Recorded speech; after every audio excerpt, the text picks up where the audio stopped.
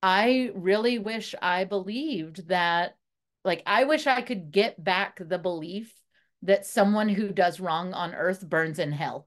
Like, I really kind of want that belief right now.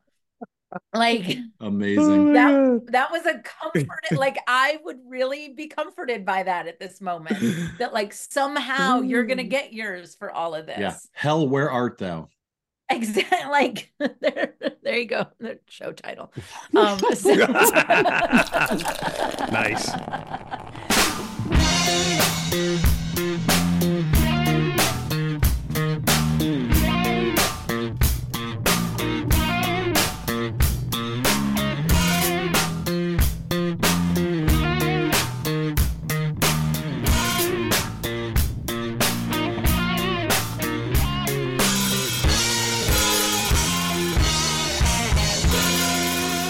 Welcome to episode 283 of Pub Theology Live, a weekly conversation on life and faith over a craft brewed pint, a fine wine, or whatever happens to be in your glass.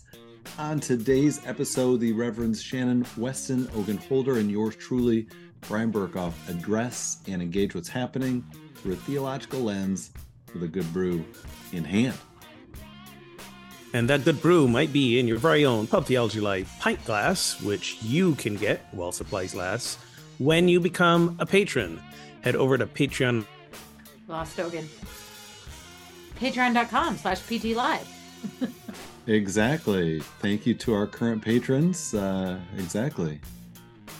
So we're going to be at Wild Goose, the Wild Goose Festival this year. Again, it is July 11th through 14th at Van Hoyt Farms in Union Grove, North Carolina. We'll be at the Goose Cast tent. I don't know what day yet, but as soon as I do, I'll let you know. You can use code A-SW24 and you'll get $50 off the price of an adult weekend ticket. So sign up for the Wild Goose and we will see you there. Today we're discussing life plans, Christian nationalism, and complaining. We know how to do that. Ogun has to come back for complaining. It's his favorite thing to do. Yes, seriously. Seriously. So, Brian, what are you drinking today? Well, I am working through my stash from Upper Hand Brewing, and there's one sugar bush left, the Maple Lager, which is quite tasty, and it's a lighter ABV, I believe. I can find it. Did you do Sugar Bush last week, or was it a different one? It was 5.2%. I Okay. did it 2 weeks ago, the day before Valentine's. Got it. I did remember the name. Yes. So you're correct. I brought it back, but You brought it back. Circle it up. And Shannon, what are you or aren't you drinking? I am drinking some decaffeinated iced tea because it's a no fun day for me. Which I brew in a pitcher because I drink it all day long because I don't like water. So I drink tea. It's an all business day. That's the decaf. Yeah. So I would love a beer, but I am going to work out right after this, like right after it. And I am choosing wisely, I think. Choosing to stay alive and not regret things. So yeah, it's a hip hop dance class where I'm doing a lot, and I don't think a beer would be a good idea. Yeah. So Ogun, what are you drinking? I'm drinking, we call it a Carabaño. Basically, coconut water, rum, Carabaño. coconut water, rum, and a splash of lime. And today's rum of choice is another Barbados favorite. It's called Old Brigand. Ooh, Old Brigand. Yes. I like it. Made right here in Barbados. Look at that brigand. It's got like a Where's Waldo hat and an eye patch. There you go. Nice. I like it. So is this, I mean, because Mount Gay is your go-to. Yes, it is. But is this also one that you recommend? Yes, there's no bad rum in Barbados. But the reason I have this is because when my partner was visiting with me last week and we went to buy a big bottle of Mount Gay, they were sold out of big bottles of Mount Gay. So we got a 1 liter bottle of Old Brigand. Like, I think. Did you say you got that 1 week ago? Look at how full that bottle isn't. For a week? No, I got this Thursday. I got Yeah, Brian, that's like we 5 days. we got this Thursday. Not a whole week. And these are the last Okay, drugs. listen, let's all be honest. We have all knocked one of those bottles out with another person in a night. Right. So like, let's not pretend that, I don't know why he's giving me a hard time. No, also, I don't drink a lot of rum, so my brain thinks of that as a bottle of scotch, and I would not, even with a friend, probably go through that much scotch that quickly. I don't know. No, but the rum's good. Yeah. By the way, yes, I won't incriminate myself anymore. I'm not in the Caribbean, but it is 70 degrees in Michigan today in February, the first time in recorded modern history. And tomorrow it's supposed to snow. Yeah. Yay, climate change. Yay, climate change. Yeah, we had a nice day yesterday. It was like 60. And all day, Derek's been like, it wasn't real. It wasn't real. Mm-hmm. It's not actually warm. It's not time to garden. Right, like he's had to Yeah. redo. Although you do look like you have like a sun shirt on, like you're going swimming or something. Yeah. No, you whipped out the Disc Golf Pro Tour. Oh, jeez. He's in the mood. Of course. You got to dress for the season. Right. The sun protection. Again, not the season though. It's not a season yet. You just had the one day. This is May weather and it is still February. It's insane. Yeah. No, we're not okay, friends. We are not okay. No, we're not. Yeah. Not okay. On to today's topics. So, another binary question to begin the day. Are you more of a create a life plan sort of person or a one day at a time sort of person? And has this shifted at any point for you? It was definitely more create a plan when I was actively parenting and was responsible for the life and welfare of another human being. But now it is one day at a time. Sometimes it's like one day every few times. Like one day at a week. Like how do you, like one day at a time implies like every day wake up and hey, what's going on today? Create a plan for the day. And I do that less than every day. So it's like maybe a few days a week. Yeah. Now it's one bottle of rum at a time. There you go. Exactly. Old Brigand. Your favorite Barbados rum. Old Brigand. It's one Old Brigand at a time. I'm going to drink next week. I say this as if I could bring it in for you all to try, which you can't. But I'll introduce y'all to Falernum next week. Are you familiar with Falernum? No. Oh, no. Did the Dutch bring it? Because it sounds like a Dutch name. Probably. Got a Dutch to thank for a lot of atrocities in the Caribbean. Yeah. But it is a rum product, but it's a very sweet, almost like sipping sort of thing. And generally you actually mix it with rum to kind of smoothen down the rum a little bit and pick up the falernum a little bit. We may or may not have drinking issues in Barbados. I'll just like to say. I think the falernum, it sounds like the flirkin from Marvel movies, which you all don't watch, but that's what it sounds like. I'm envisioning a crazy monster. I do watch in the form of a cat. I do watch all the Marvel movies, and yes, okay. the flirkin was a whole thing. Oh man, no, falernum. Don't mind if I do. Falernum, yeah. Wow. I hardly knew him. Anyway, so exactly. I want a plan. That plan may be for the day. That plan may be for the hour. That plan may be for my life. But I am definitely on team plan. Team plan. And here's the key to being team plan and still function as a human being. The plan doesn't have to go accordingly. But I just need one. I just feel better when I have a plan. That's all. You're open to dynamic steering as the plan unfolds. Yes. Like I think for me, it comes down to like plans mean that I've communicated with like the other people around me. And I've been able to kind of ask myself about expectations and what do I want and how do I want it to go. But like, it doesn't have, I've had many great surprises in my life, but I do like a plan.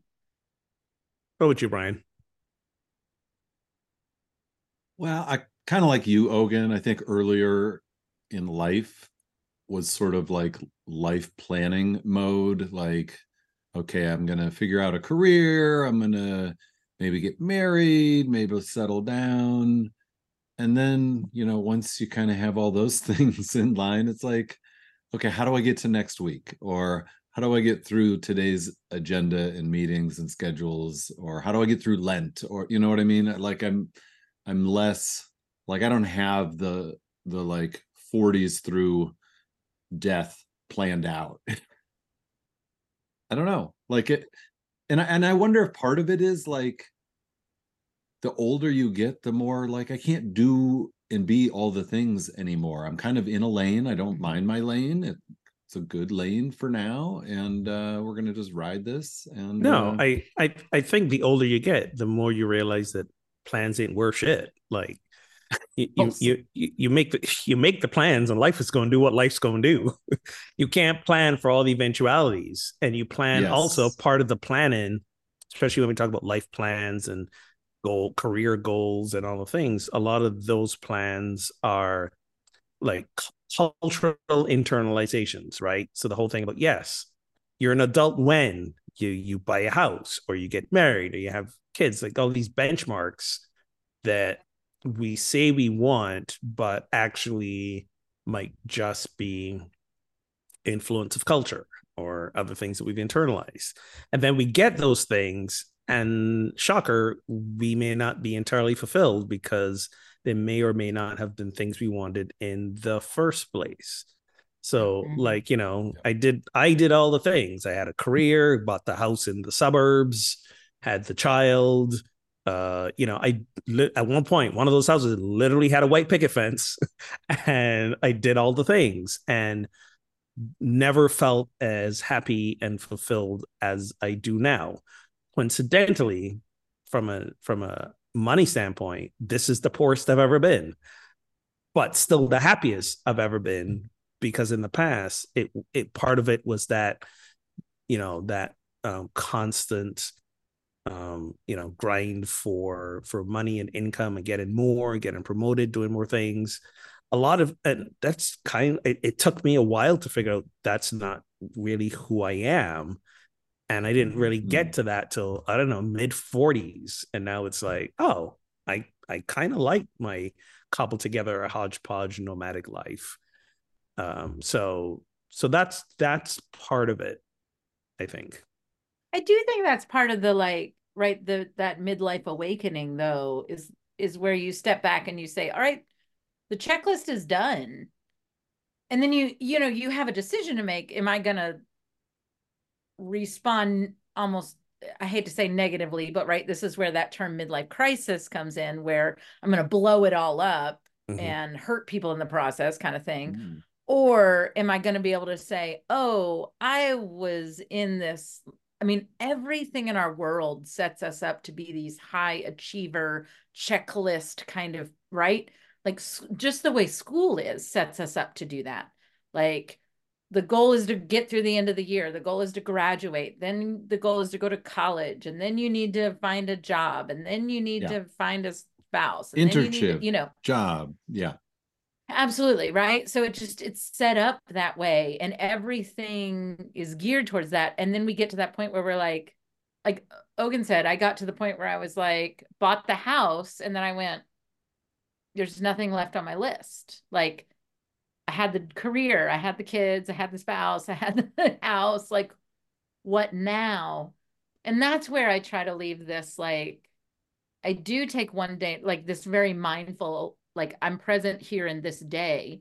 But what planning also allows me, and I don't mean again, like, right, plan and God laughs kind of thing, but like for me, that quote unquote plan, even though I use that language, is like, what do I want out of life? Or so it's my plans allow me to make the space to do the things I want to do. here's still what I have to do work-wise, but I want to see my friends. So what do I have to do to make sure I have space and time to do that? For sure. And you just made like a real shift that took intentionality, took planning, took a look at, like, you could have just kept like, okay, council meetings, church, blah, blah, blah, church calendar ad infinitum. But you came up for air, looked at the bigger thing and said, I need to want to shift, and then made that happen. Like, that doesn't happen by accident. Well, and years before said, I am looking for an exit ramp from this thing. And I know I want to go from this highway over to this highway. So I'm looking for the opportunities, and I'm speaking that out into the world. I'm almost out of gas, but I know the exit ramp is just ahead. No, that's exactly right. And I'm going to stop and I'm going to refuel, and then I'm going to go get on that other thing. Yeah. So that's just what it does for me. But I think it's the rigidity that I reject, I guess, in it. Ooh, yeah. Good. And as someone who also made that shift without a plan, in hindsight, plans, a little planning might be better. Just saying. No regrets, but a little planning might have been good. I have a business plan if anybody wants to see it. Doesn't have to go perfectly, but it helps me achieve my goals. There you go. And the thing I will say, go ahead. Oh, I was going to say, so you mentioned the thing just now about when you've checked the things off the list, what now? But again, I want to go back to, I didn't enjoy some of the things on the list, right? I hated home ownership. I ain't gonna lie to you. Yeah. Right. I hated like the constant, like, oh my God. Because at one point when we owned the house, only one of us had a job and we were barely making the mortgage payments. So it's like, oh my God, are we going to lose the house? What's that going to mean? Yada, yada, yada. House always constantly needed something done to it, like repairs. And all this. It was just like, it never ended. At no point, living in a house that I own, was there ever a point where there wasn't something about the house. And it wasn't like we bought like a rundown fixer-upper. But all houses are a bit needy. Yes. Oh, for sure. And even new houses, right? Exactly. Like the construction isn't whatever. But I use this during ordination, which is like it's almost like the hoops I was jumping through, right? Mm-hmm. And just having to, part of what, again, this is where my mode is switched to, of like, part of the monotony of that or the struggle through that is like, does this get me to my larger goal? Right. Because if that, and that's where I sit now of going, as I get older, I plan less because life isn't as predictable. I understand that I'm not as in control, but I do plan in a way that says, when the kids are out of the house and we do get to sell our suburban house and blah, blah, blah, where do I want to go? And what do I need to be doing now in order to make that life happen? Mm-hmm. So, that's just part of how I function. That's not how everybody functions. Some people sell the house and run away to the, what is that? Like they buy the RV and just pack up their kids when they're in elementary school and go live life that way. Hey, do your thing, man. Yeah. Like, I'm not here to judge that. Right. Like, yeah. Anyway. Yeah. All right. Philippians 2:14-16. This is a letter from Paul in the New Testament. It says, do everything without grumbling or arguing so that you may become blameless and pure, children of God without fault in a warped and crooked generation. Then you will shine among them like stars in the sky as you hold firmly to the word of life. So as I read this, I'm thinking about the work that the phrase "so that" is doing in the text. He says, do everything without grumbling or arguing so that you may become blameless and pure, children of God, etc. So it almost sounds like Paul is saying that not complaining is what will allow people to become children of God, which doesn't seem like good theology. It's not consistent with his own theology. So how am I misreading this? Was he having a bad day and people were grumbling and arguing, complaining, and he's like, you know what, shut up and things will be better? He was getting too many complaints and too many letters. I feel that's what it was. So like, one of the run-in one of the run-in theories behind the epistles is that he goes around, starts up all these churches, they run into issues, and he's writing letters to address their issues. So I think he got to the point where he's like, you know what, enough with the griping and the complaining to me. Like, you know, handle this yourselves. Or he wanted to say this.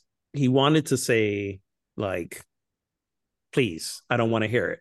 But I think instead, and I think a masterstroke of genius, he said, don't complain, and therefore, you'll find favor in God's eyes.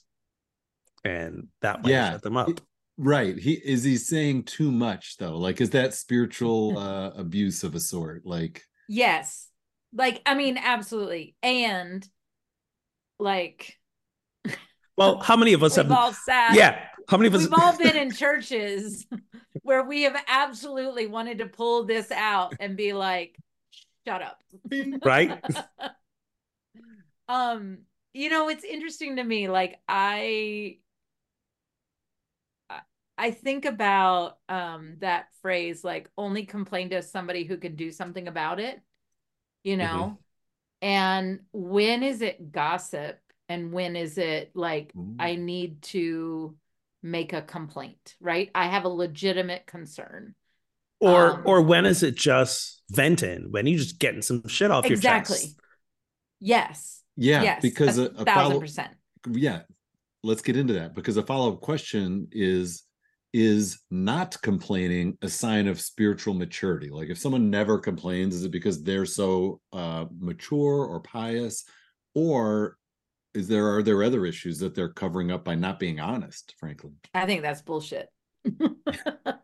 Oh, actually, I'll say this: when somebody is we all know people that are genuinely pure of heart and just see the best in other people, and we love them. And like, I don't necessarily fully trust people who can't name an injustice, especially when it's in fear of conflict. Like, same. Yeah.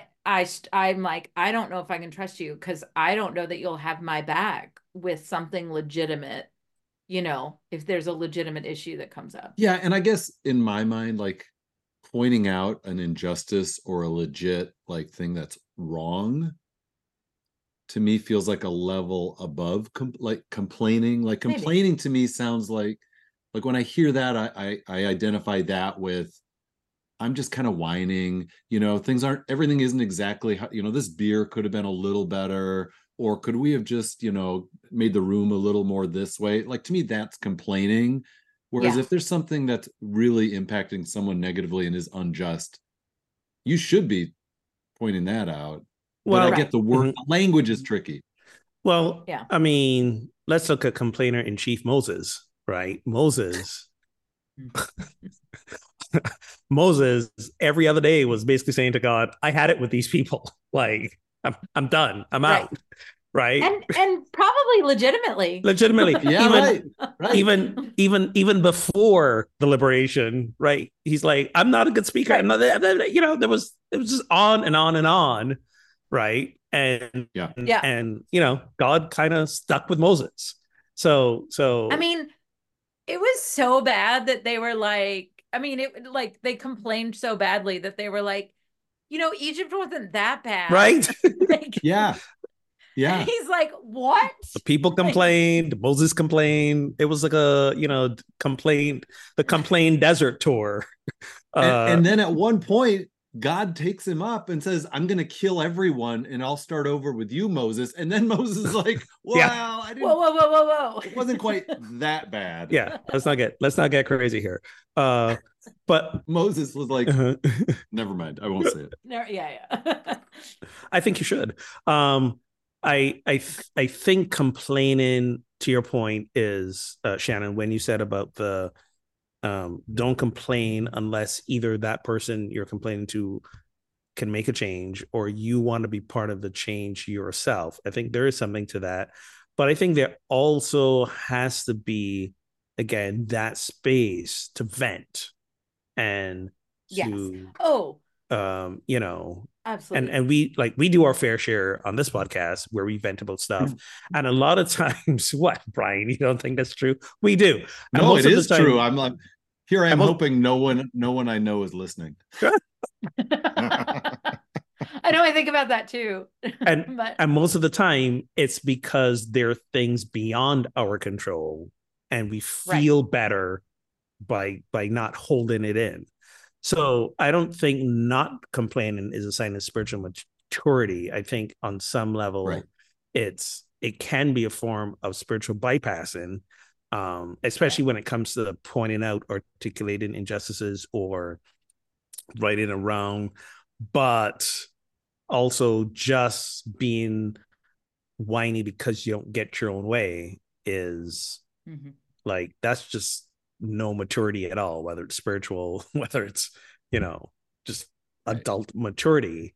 And I think most of us can tell, like, where someone is on that scale of, oh no, this is legit, this needs to be addressed, and sort of in our society we want to call someone either like a Karen because they're just, let me talk to a manager, which is, and sometimes that's legit, but other times no, someone did need to speak up because real harm is being done. Mm-hmm. And So that assessment, those are not the same person, or that's not the same moment, and all of us can be both at times, yes, and have been, frankly. so when Jesus was in the Garden of Gethsemane and he was like, "Hey, Dad, like, can you take this cup from me? Like, Right. I don't know, I want to do Yeah. this." Was that Right. I don't want to do was this. that a Yeah. complaint? Was that a fair base, like just fair request, like a true human moment, a little bit of all of the above? Like there was kind of there was kind of an essence of like, if you really want me to do this, but I kind of don't want to. Did that count as I a don't see complaint? that. I mean, to me, that is a first off, you're talking to the one that can do something about it. So like There's that. kudos. And two, there, for me, that is a pastoral care moment, right? That is a, a moment of compassion and, I'm afraid, which again, I think some of this, some people that complain basically incessantly, like it might be coming out of a fear. Mhm. I had an email exchange earlier that was, hey, this is one aspect of an issue, a larger issue, and um it kept being met with a here's my laundry list of complaints, right? And it was just one of those that I'm watching this unfold, going, it's not really like I'm copied on these emails, but it's not really mine to interject into, except to, right, start to watch this, like everything's unraveling. It's being so unproductive to step in to say, here's what I'm seeing, here's what I'm observing. This seems like the solution we're leaning towards. So but I'm a mediator type person, right? So I'm Mhm. constantly trying to find the middle ground. Paul is not doing that in this text. No. He is just being like, you shall be highly favored with God if you just stop annoying me. Like, I really think that's what's happening. Yeah, and notice this happens in letter form. Like, can you imagine any of us leading off a service with do everything without grumbling or arguing? So that, Well, can you imagine if I responded to these email threads with like, quit your bitching, God does not like a complainer, yeah, and you're gonna go to hell if you don't stop. yes, this is like that email you shouldn't have sent, but he sent it. Right, exactly. And again, let's just reiterate, these were never meant for public consumption. And now Right. we read this and we say, the word of the Lord. Thanks The be to word God. of the Thanks be to Lord. God. Thanks be to God. Like, this is that moment where you just said something to your kid because they got literally on your last nerve. Yes. And then you immediately are like, shit, I shouldn't have said that. And like, now it's out there forever. Yeah. Can't be Yeah. unsaid. That's what I feel like this moment is. But I also feel like he did the compliment sandwich. If you read all of Philippians, he very much did the compliment sandwich. And now it's in the lectionary, so it can be said every 3 years. There you go. Goody. Yay. I think Paul launched into starting churches without a plan. And there you go. Yes. He was just one day in at a time. He was just one day in it, one trip in it at a time, and was just like, I'll work out. And not so much. And then I'll send Timothy to clean up the mess. That's pretty much how Paul works. Yeah. Shut up, or I'm sending Timothy. Shut up, or Timothy will be on your doorstep. And you don't want to mess with me. Just wait till you see Timothy. Yeah. And this is what he pulled out when he was on the boat with Barnabas. He's like, do everything, Barnabas, without grumbling or arguing. And Barnabas was like, I'll see myself out. Right. There you go. Thank you very much. There you go. All right. Someone who was a big fan of the Apostle Paul, Martin Luther, famously had his 95 Theses, sort of points of contention or clarification with the church of the time and current theology. Whoa. And was he complaining? Was Martin Luther complaining? Hey, some bones to pick, some complaints, some let me talk to the manager. Maybe Martin Luther should have just kept it to himself, huh? So basically, we just need to call our complaints theses, and all of a sudden, bam, we're good. Can we just call them what they are and call them feces? Wow. Shots fired. Whoa. All respect to our Lutheran listeners. No, listen. No. I actually didn't have any problem with the 95 Theses. No, of course not. Yeah. Of course not. Martin Luther himself was a little off his rocker, but we can have that discussion another time. Fair. So this is number 1 on that list of 95 things that he posted to the church door. It said this: when our Lord and Master Jesus Christ said repent, he willed the entire life of believers to be one of repentance. That's it. That's all it said. That our lives should be ones of repentance. So let's discuss this idea of repentance. What do we think? And he sort of references Matthew 4:17 there. Jesus famously said, repent, the kingdom of God is at hand, etc. How much do you think Martin Luther's tuning into Jesus' idea of repentance? So what did Jesus mean when he said it? And what did Martin Luther mean when he's now saying it 1,500 years later? So there's a theory that Jesus was more of an apocalyptic preacher who might have believed that the end times were at hand. Like that's one theory of what Jesus is messaging. If you view it from that angle, I think the idea is because he says, I just pulled up the text there.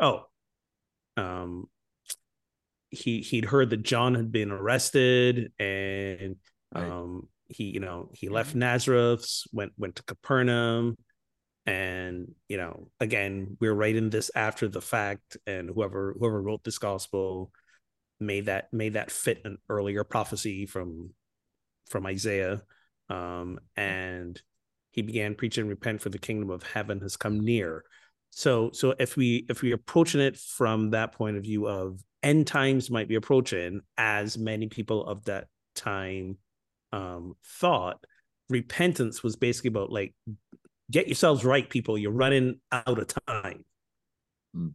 I don't know that's it doesn't sound like that's what Martin Luther is saying to me. I think it sounds like he's just saying, be in this constant state of surrendering your life to the will of God, surrendering your life to the commandments of Jesus. Like always be in that state, because that's what makes a quote unquote good believer, a good Christian. So I don't know that that's what Jesus was trying to express in those moments when he said it. And again, I think it's one of those things where, Martin Luther was saying, like, I'm not seeing a lot of that from the Catholic Church of people living right as truly surrendering their life to God, because corruption, because read the other 94 theses, theses, whatever. And Thessalonians. there you go. So I think he was kind of using this as a framework for calling out the church. For sure. For sure. Oh, Yeah. He's setting it up, right? He's sort of setting up like there's going to be a lot of repenting need to happen after you read the next 90. Exactly. So I think, also to go back to that, Paul saying, you'll find favor in God's eyes if you stop complaining. I think we just got these guys writing stuff for their own agenda, right. Moment, positive or negative, their own agenda. This is what they're doing, and using scripture, and we've all to some extent done it, right? Because the three of us will read the Bible and come up with very social justice, positive oriented messages, and somebody else will read the Bible and it's like takes us back to the time where women were chattel and stuff like that. So right. I mean, what I've struggled with, right? So when you grow up as conservative Christian in the way that I'll just say like we have, but in general, and especially because, we were 80s and 90s evangelical Christians. So it was like, really, right, the end times were coming. Mm-hmm. Thank you, Left Behind and whatnot. But I also like living through the last, let's say 10 years, I understand the impulse to overemphasize the need for repentance.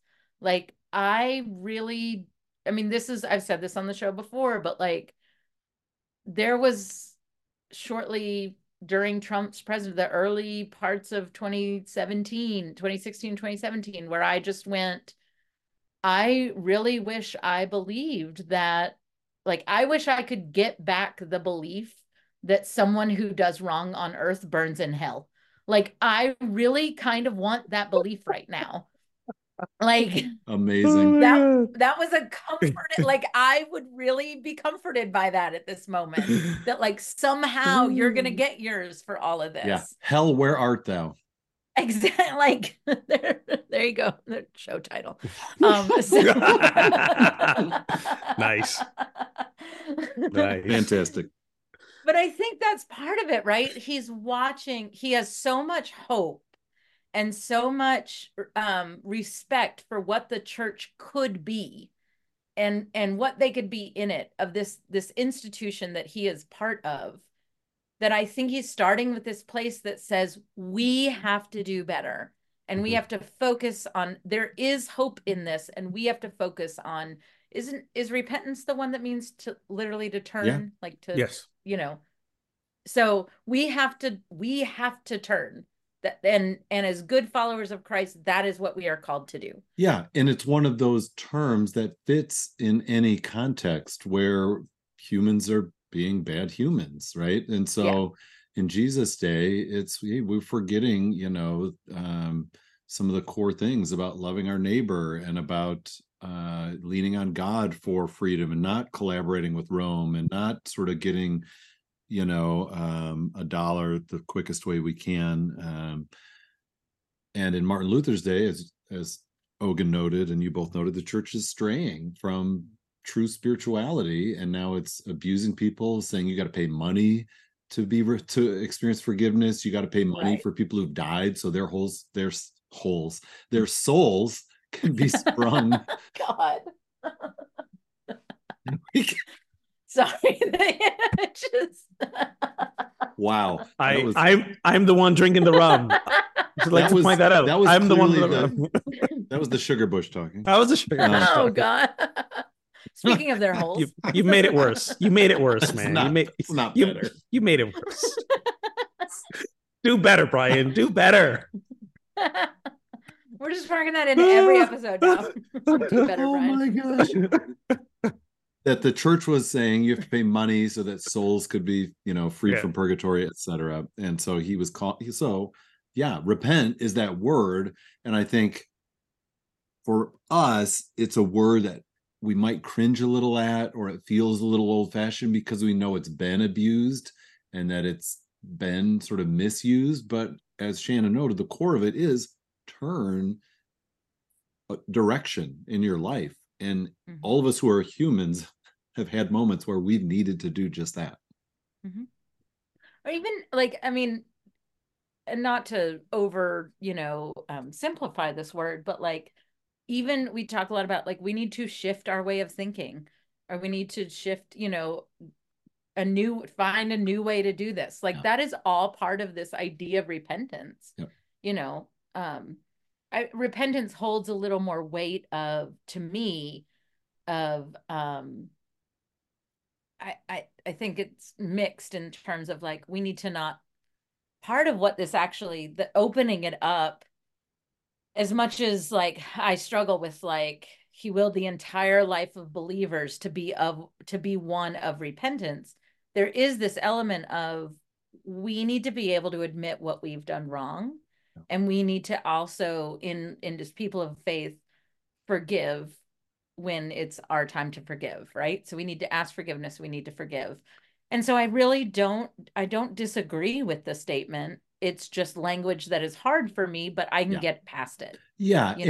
And I think we need to be able to receive forgiveness and not feel like we're perpetually in a place where someone's saying to us, repent, you terrible, you grumbler, complainer, to use Paul's language, right. Like to realize this baseline of divine love and acceptance is actually underneath it all. And because of that, wow, you could live into a better way of being human, not for performance, not because now you'll earn God's love, because that love is already there.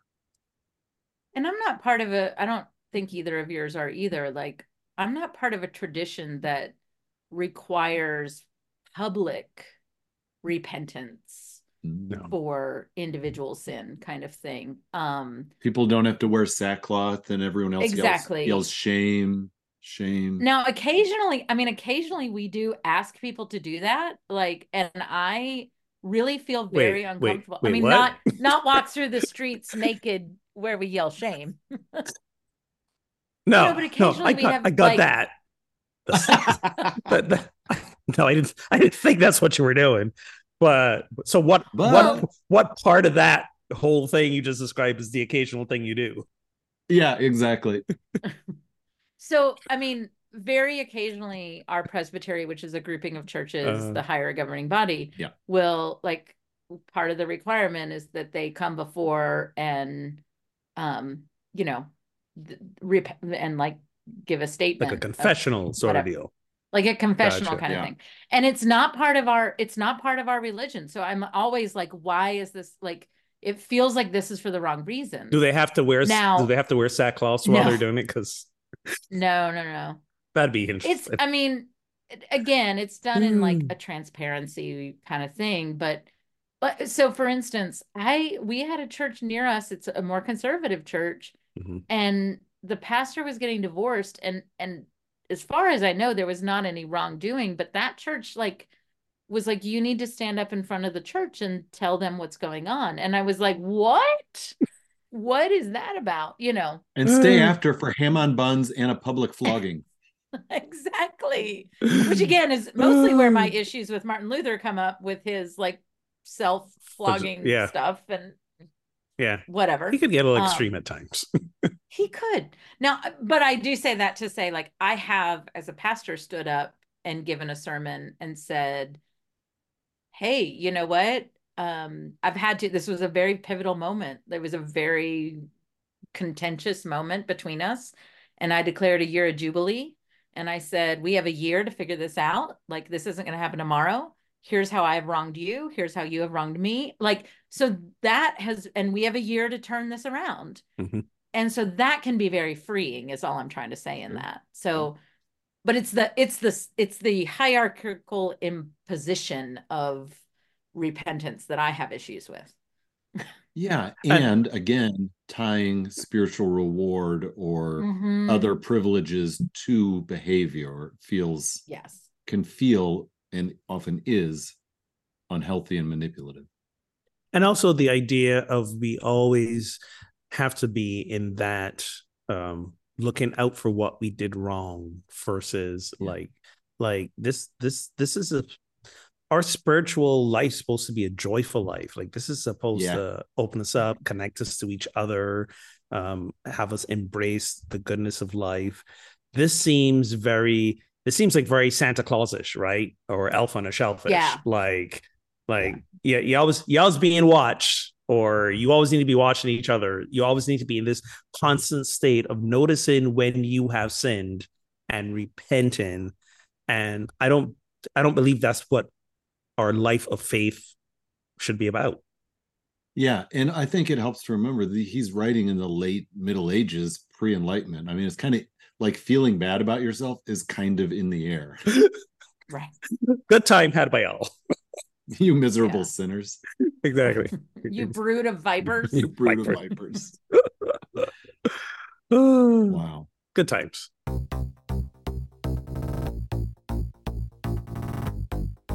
Well, as we all know, in the United States, it is a presidential election year, and there's actually presidential primary voting in my state today in Michigan, and an ideology that is unfortunately gaining prevalence is Christian nationalism, and this is based on the idea that the United States is a Christian nation, was founded as a Christian nation, and so should be today and in the future a Christian nation. And according to survey data, those who identify as Christian nationalists, whether they use that word or not, agree with statements like the federal government should declare the USA a Christian nation. Our laws in this country should be based on Christian values, and being a Christian is important if you want to be a, quote, real American. So have you encountered this at all, this religious and political philosophically, like one-to-one? I think we've all read about it. We all know of it.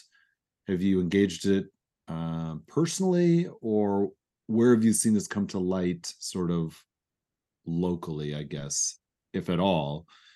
And is this something people of faith, should be supporting or opposing? I would say opposing. Right. Without hesitation. But why? I mean, why should we oppose it? Like, shouldn't we just say, yay, I'm a Christian nation, hooray for the win?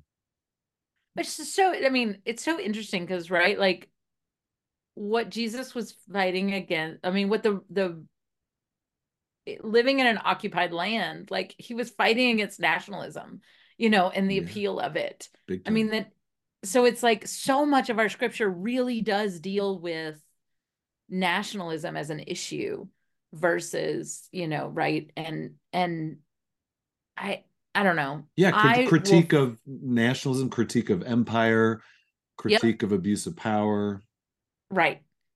And I fully, I mean, every time you read like questions like this, I have to fully admit like and I don't even say this negatively, but like what a bubble I live in. Because I live in the bubble where I stay away from this one-on-one because I have to. Like I just can't freaking deal with it. I'm sorry, I just can't. And I have friends that do this well, that they are able to have conversation and engage in conversation around this. And it is, I am in constant awe of them. Because I just can't. Because you want to pull a Paul and say, shut your... Exactly. Because I am like, your opinion has no merit here. You do not know what you're talking about. Yeah. You have no idea what's going on. And it's so, and that's like, I don't know that that's fair, but like, I live in a state that I don't really have to encounter it on the political level, admittedly. But if you read the stuff coming out of Alabama right now on the abortion bill, it is terrifying what is being said on the floor. And I think part of the challenge for you and I, for Ogun, for many of our listeners in engaging honestly with someone who holds these views is that we're so incredulous that they actually believe these things, that it's hard not to lead with, how can you be so stupid? Or Right. are you really this dumb? And that's not a way to have an honest engagement with any human like, you have to have a level of holding space for their view, no matter how vehemently you disagree with it, to engage them constructively. Yeah. Now, is it possible to engage them constructively? That's certainly up for debate. Well, it's interesting because in conflict mediation, the first thing they teach you is that statistically, even if you are on polar opposites, there's a study of this out of Yale, I think. Even if you are on polar opposites, if you can start with agreement, Yeah, you can get somewhere. And that in all the conversations they've done across conflicting issues and things like that, the percentage is that there is a minimum of 10% of what two people are saying, even if they're saying the complete opposite thing. There is a minimum of 10% of agreement. you could still find And that so point. if you can find that point and start there, then this, like, the whole thing opens up. And I can do that formally in my work. I have a really hard time doing it informally when I'm interacting with somebody like this, right? So, like, it's a different part of my brain. Yeah. So they just did a survey of, and I'm using the Republicans as an example, but let's be clear, they're Democrats, really far left folks that have some issues too. Where what? Spoiler alert. Spoiler, where they asked at the recent CPAC convention, and again, mostly diehard Republicans are going to go to that. Do you believe that, you know, Joe Biden legitimately won the last election? And 2/3 of them said no. Okay. Right. So the point is, you know, that's all well and good, that 10%. Mm-hmm. But I think there's some people who are so far gone that the only thing that could possibly turn them around, cause them to repent, is their own experience. So, right. You know, Daily Show does this great thing. You know, Jordan Klepper, he goes out to these Trump rallies, call it finger in the pulse. It's hilarious.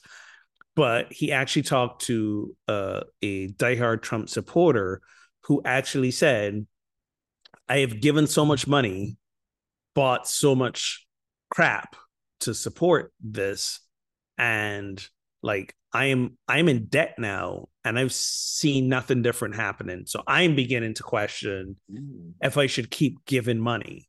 Right. So there's that sliver of opening of doubt because it's affected them personally. There's a lot, you know, you can, as much as we see people who are still coalescing around Trump, there's still enough people who are like, we were on this bandwagon for a long time and we realized we were wrong about this. You know, granted, some of them were after the FBI arrested them for like breaking into Capitol, but still, whatever it takes to get you to that point of realizing that, you know, you might have been wrong about a thing.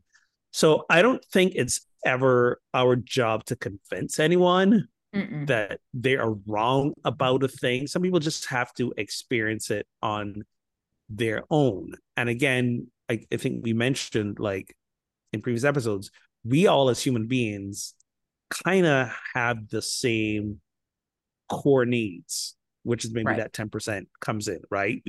We want a roof over our heads. we want our next meal. We want our children and family to be safe. You know, how we get about these things, or, you know, you'll have a wide variety of opinions, which I think is a good thing, right? Because we can have the discourse. But where we get into trouble again is when we feel like only one view is right. And there's some things that I think are non-negotiable. There's some things that are non-negotiable when it comes to like oppression or discrimination of any class of people. That, like, I think that's a non-negotiable. But go ahead, Brian. Well, I think people are coming from this place of, well, there is only one true religion. That's our religion, Christianity. And shouldn't we want our nation to reflect that? Shouldn't we want everyone to be a Christian, because that means we're all in alignment. That means we're all on the path together. Like, tell me what's wrong with that, Ogun? So,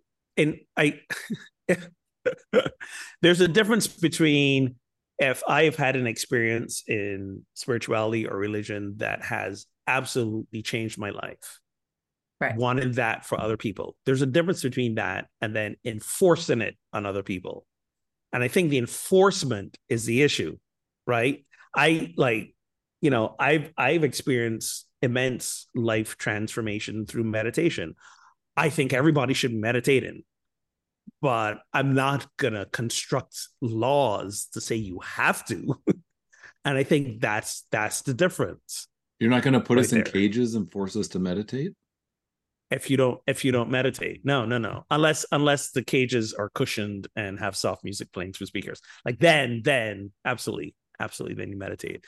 But I think that's the difference, that we're not. And honestly, I think it comes down to a trust issue. We don't trust the people. Some of us don't trust the people are going to figure it out for themselves, and or the way things work for us doesn't mean it's going to work for everyone. right. And I think part of that again is there. Some folks are just more convincible, more persuadable than others. Mm-hmm. There's not a whole lot of like critical thinking at play for some folks, especially the Christian nationalist folks. I'm gonna go on a limb and say, not a whole lot of critical thinking going on there. But there's a lot of what feels good, and a lot of this comes down to belonging.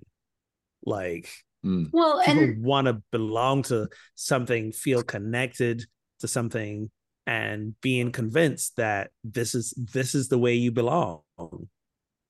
And that's what the people that I have seen engage this well can do, right? So it isn't just like getting curious and asking, like, but it's also an ability to, like, as you said, Ogun, right? Like, my trust goes out the window. I'm done. I can't trust you. And their ability to remain in that kind of in-between space of, I trust that you have a deep feeling about this, and I trust that you are coming from a place of possibly even woundedness around this, right? And so what I'm witnessing is not agreement between the two, but it's compassion and empathy in a way that I don't have the patience for, kind of thing. Yeah. But because it's right, because I'm going, well, what does that mean to you? Which sounds very, like. But you want them to say more, so that then there's more to engage with. Right. And you can hear some of this. Is there fear behind this? Is there woundedness? Is there whatever? And again, that's the part that, like, I've watched people have compassion for that, and I struggle with it. I'll name that, because this is just one of those, my own stuff, my own fears, my own whatever. And their ability to sometimes put their, they're talking about their family. They're talking about their, like, the person in front of them is saying gay people shouldn't, and the person they're talking to is married to a person in the same gender. Like, and I'm like, I don't know how they're doing this right now. I really don't. And I'm in awe of it. I genuinely am. Well, I mean, but I also, to your point, sorry, that I think they don't go into it with the intention of changing their mind. Right. I think they're going into it of, this is just a conversation, and it is what it is. Good. Yeah.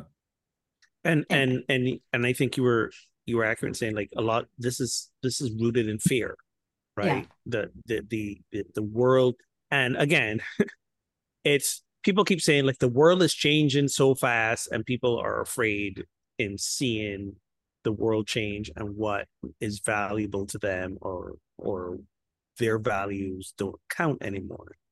And right. I always have to remind people, listen, as long as human beings have existed, they've always been gay folk.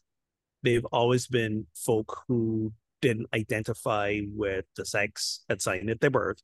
Like there's always been these people who've been forced to live in the shadows, and Yep. now they're tired of doing that. They want to be and experience the same freedoms you do. So it's not that that you know as the some of the talking points will be all of a sudden people are being and kids are being indoctrinated and becoming this way. They've always been this way, Right. right?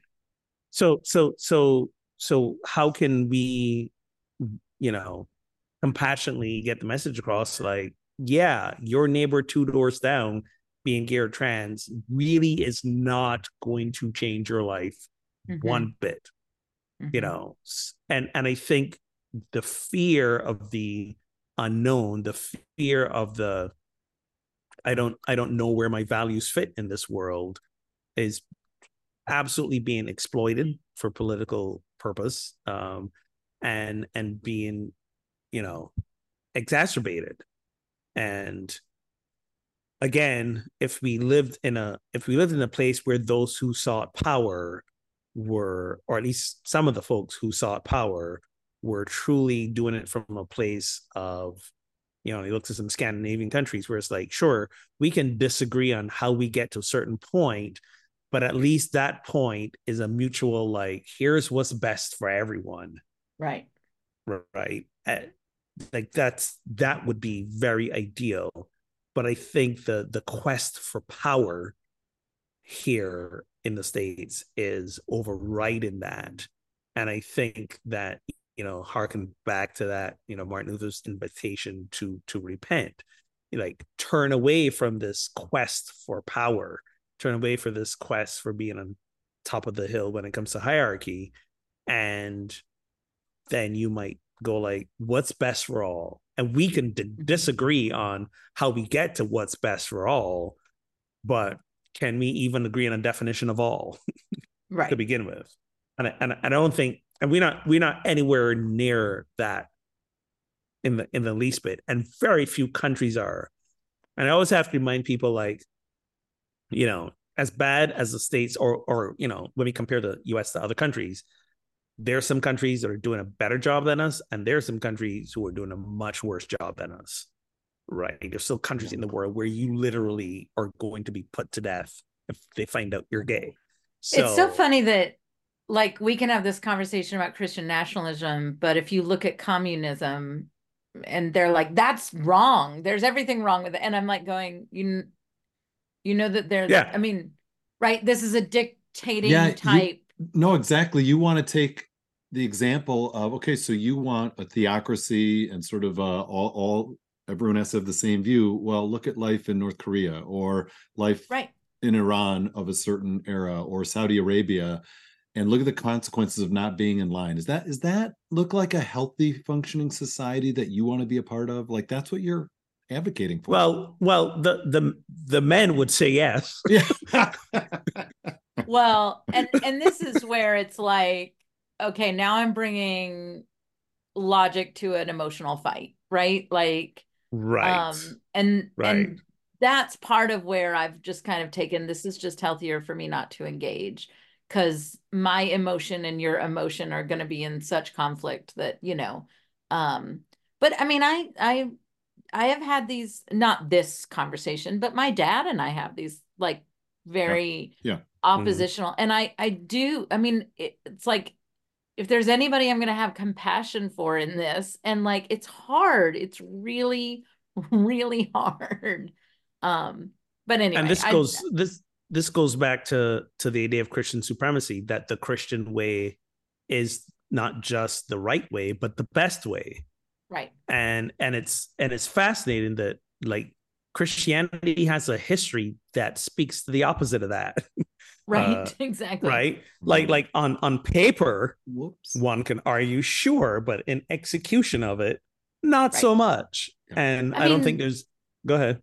No, just how the Third Reich came to power was the message of unification. That was actually the message. Exactly. It wasn't give us all the power because we're going to do all these things. It was like, here's how we unify this country. We need to get it back together. That I don't know. I struggle obviously. And And I hold the belief that the answer is still in dialogue somehow. Like, right. Well, I mean, that's the premise of this podcast and the whole concept of pub theology.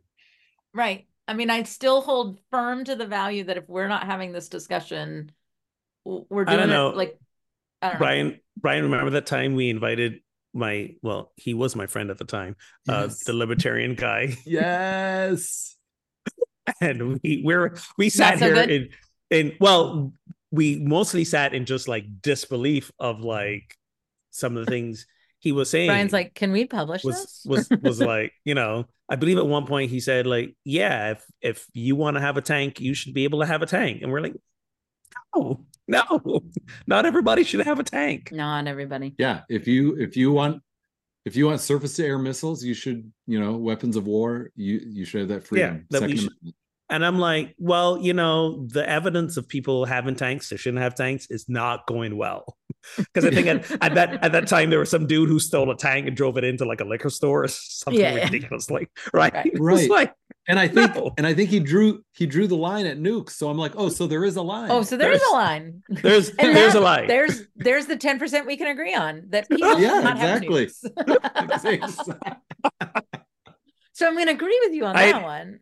That feels like a really low bar, though. Wow. Amazing. Oh. Well, thank you, friends, for tuning into Pub Theology Live. You can show your love for the show by becoming a supporter on Patreon. Get access to pre- and post-show banter and more. Visit patreon.com/PTLive to get started. And a big thank you to our current patrons. Top cities tuning in this week we're a big Texas place this week. Yeah. God love Texas. Houston, Austin, and Dallas. Somebody was traveling very, very long and very, very far.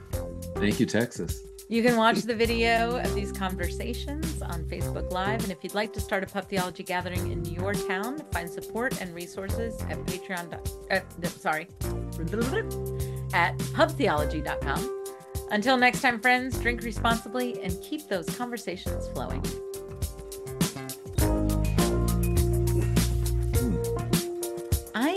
I don't know.